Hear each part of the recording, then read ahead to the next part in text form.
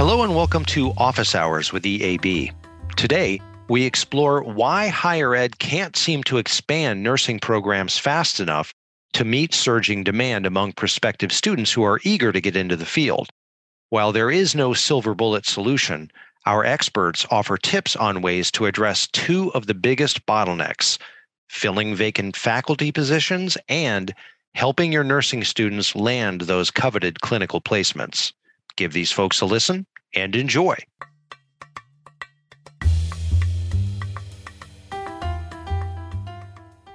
Hello, and welcome to Office Hours with EAB.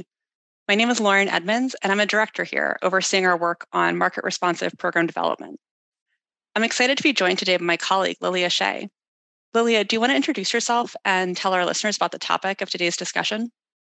Sure. Thank you, Lauren. I'm Lilia. I'm an analyst here at EAB, and for the last few months, I've been digging deep into research on nursing programs and the challenges preventing them from growing.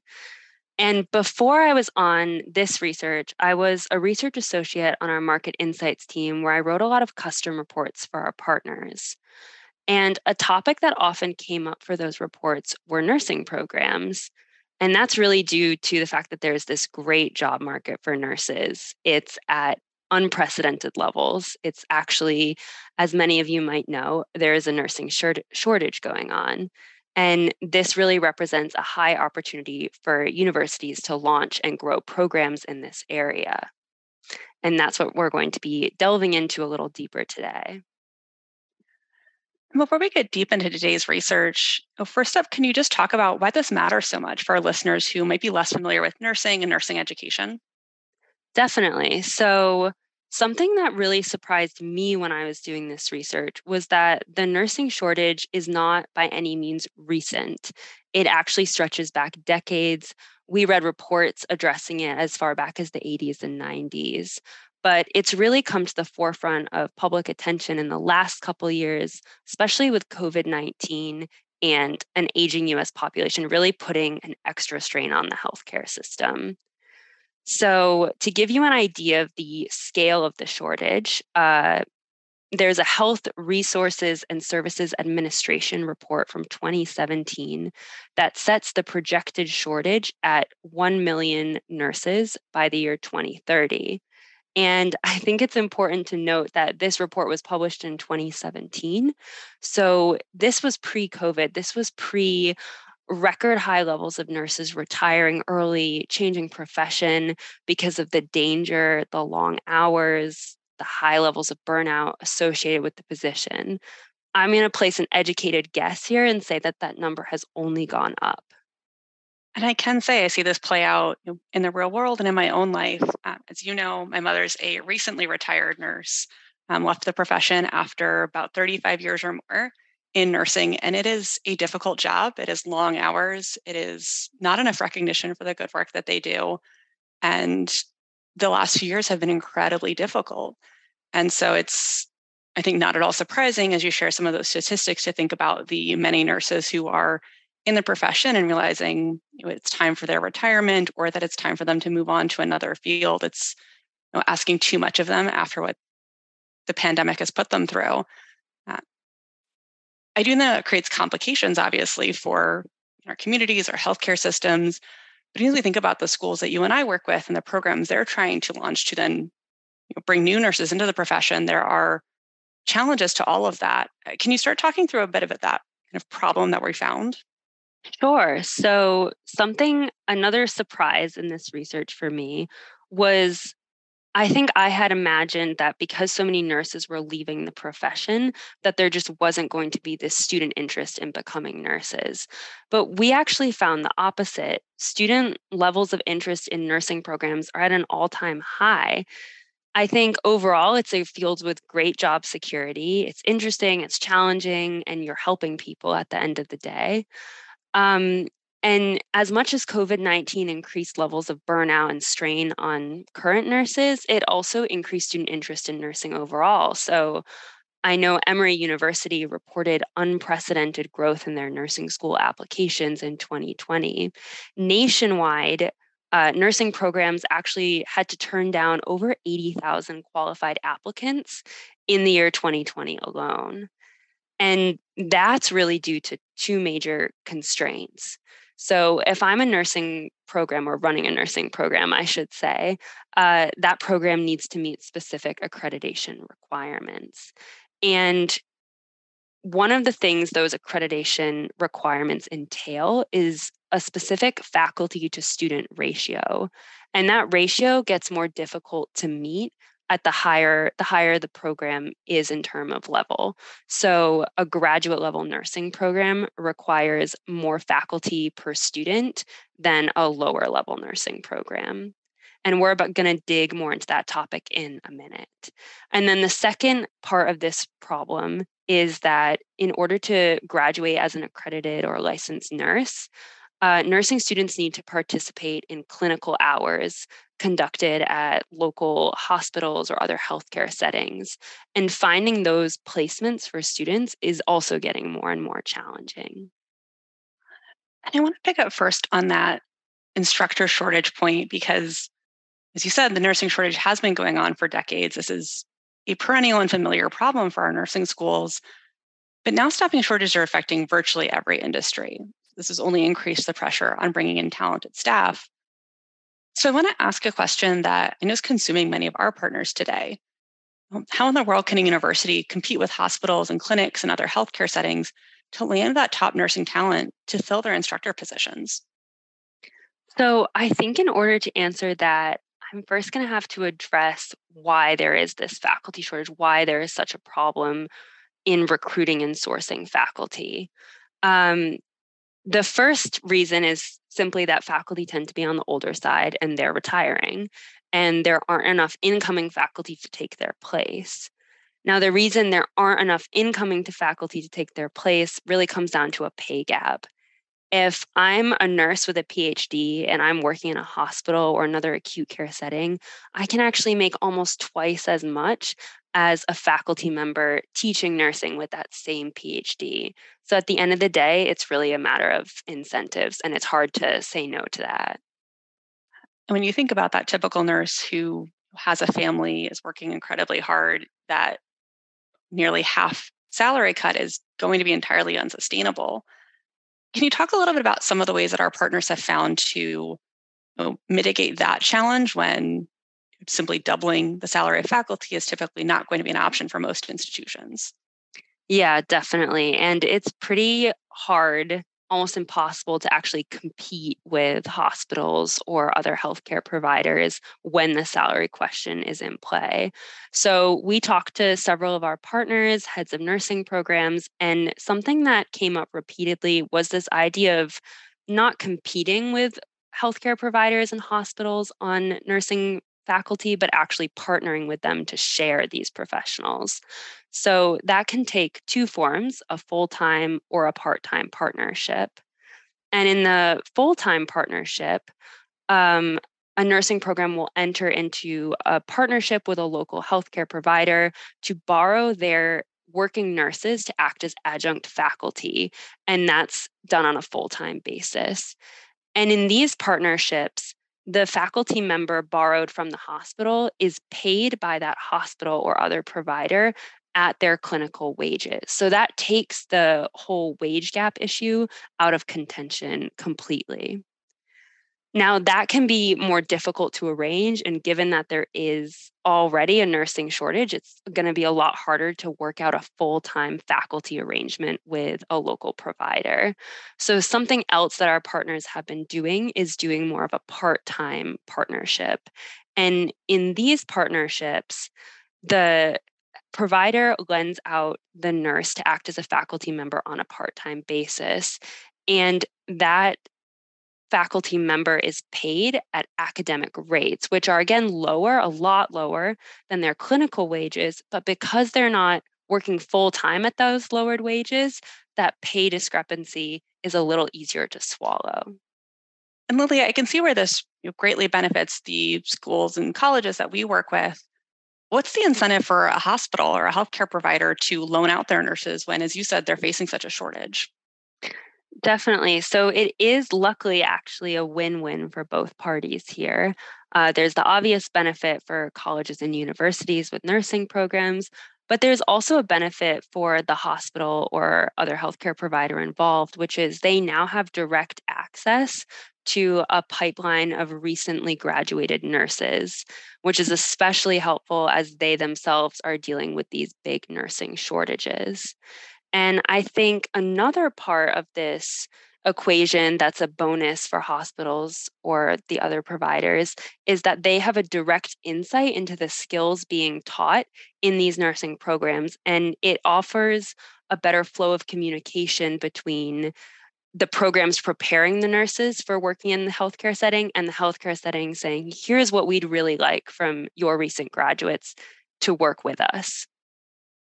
That makes great sense of ways we can benefit both the healthcare providers and schools to ultimately get more students through these programs.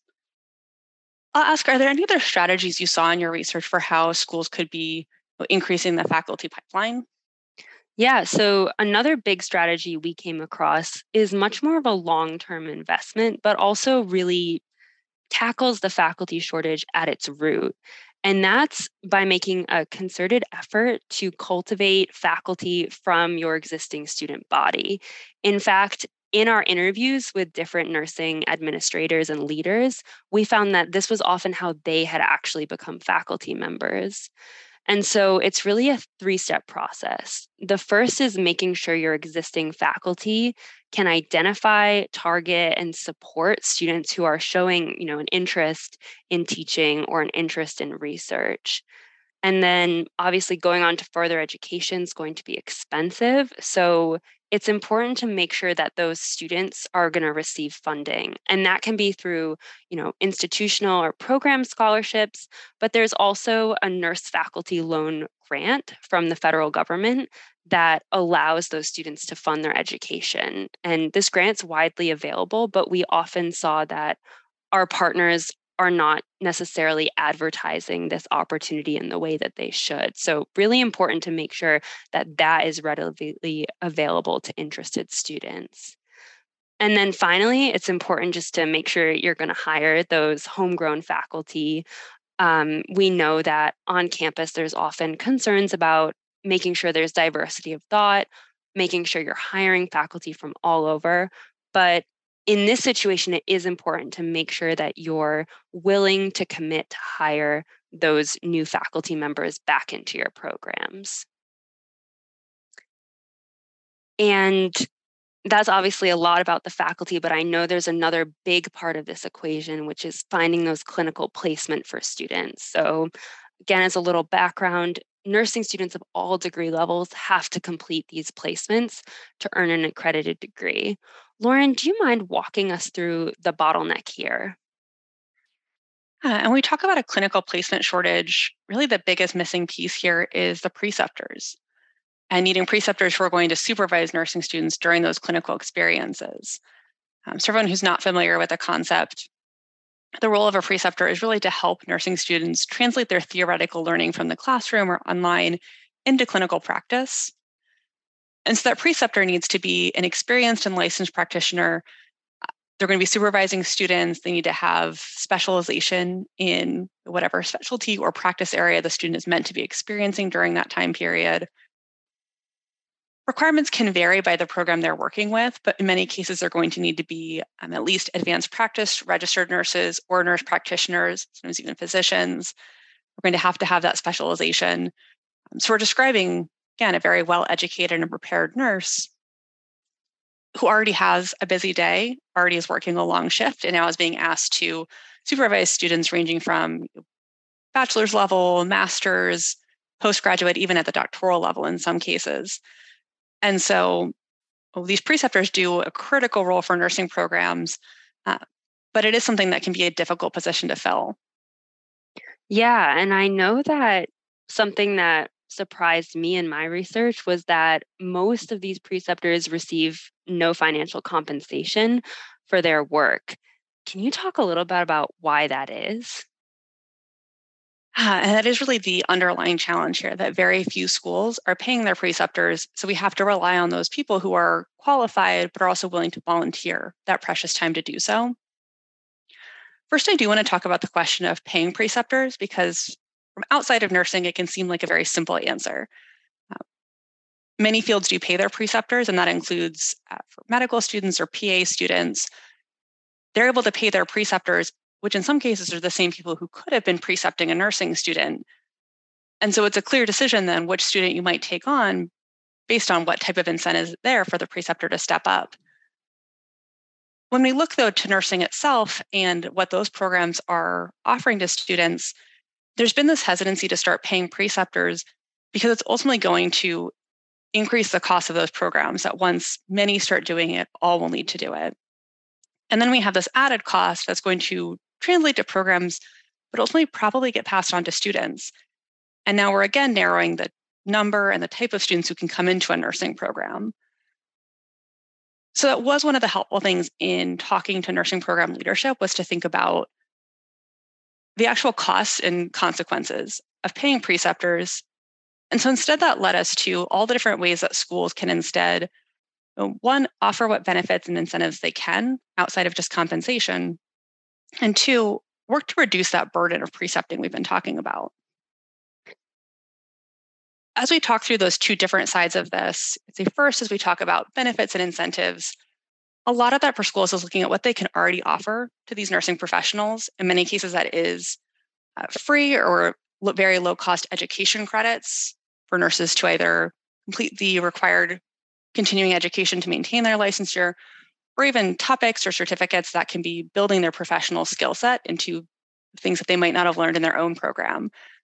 Telehealth could be a great example today of something that's suddenly more important than it was in the past. Aside from those education credits, some programs are also using something even as simple as awards and recognition that preceptors can use to burnish their resume, get the attention they deserve for the extra work they're doing for these nursing students.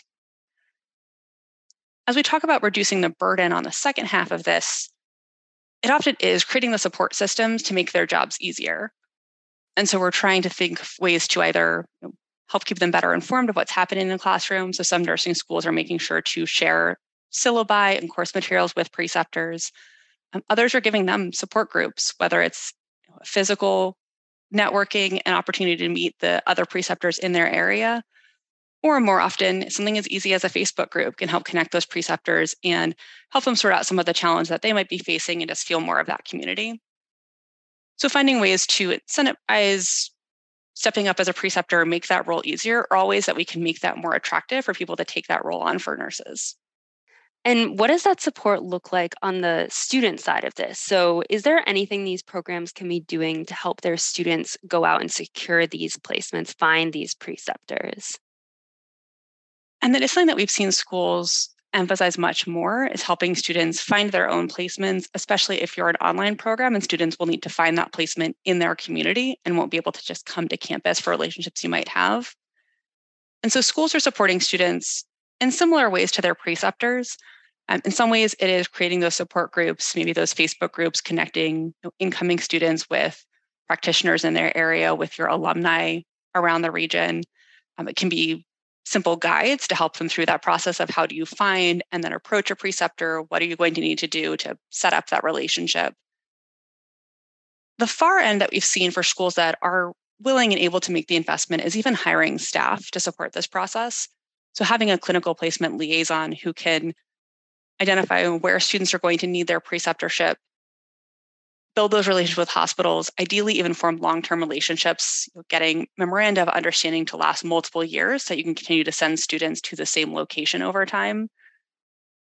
It is costly to have that staff member dedicated, but especially for programs that are at that stage of being able to grow to a very large scale.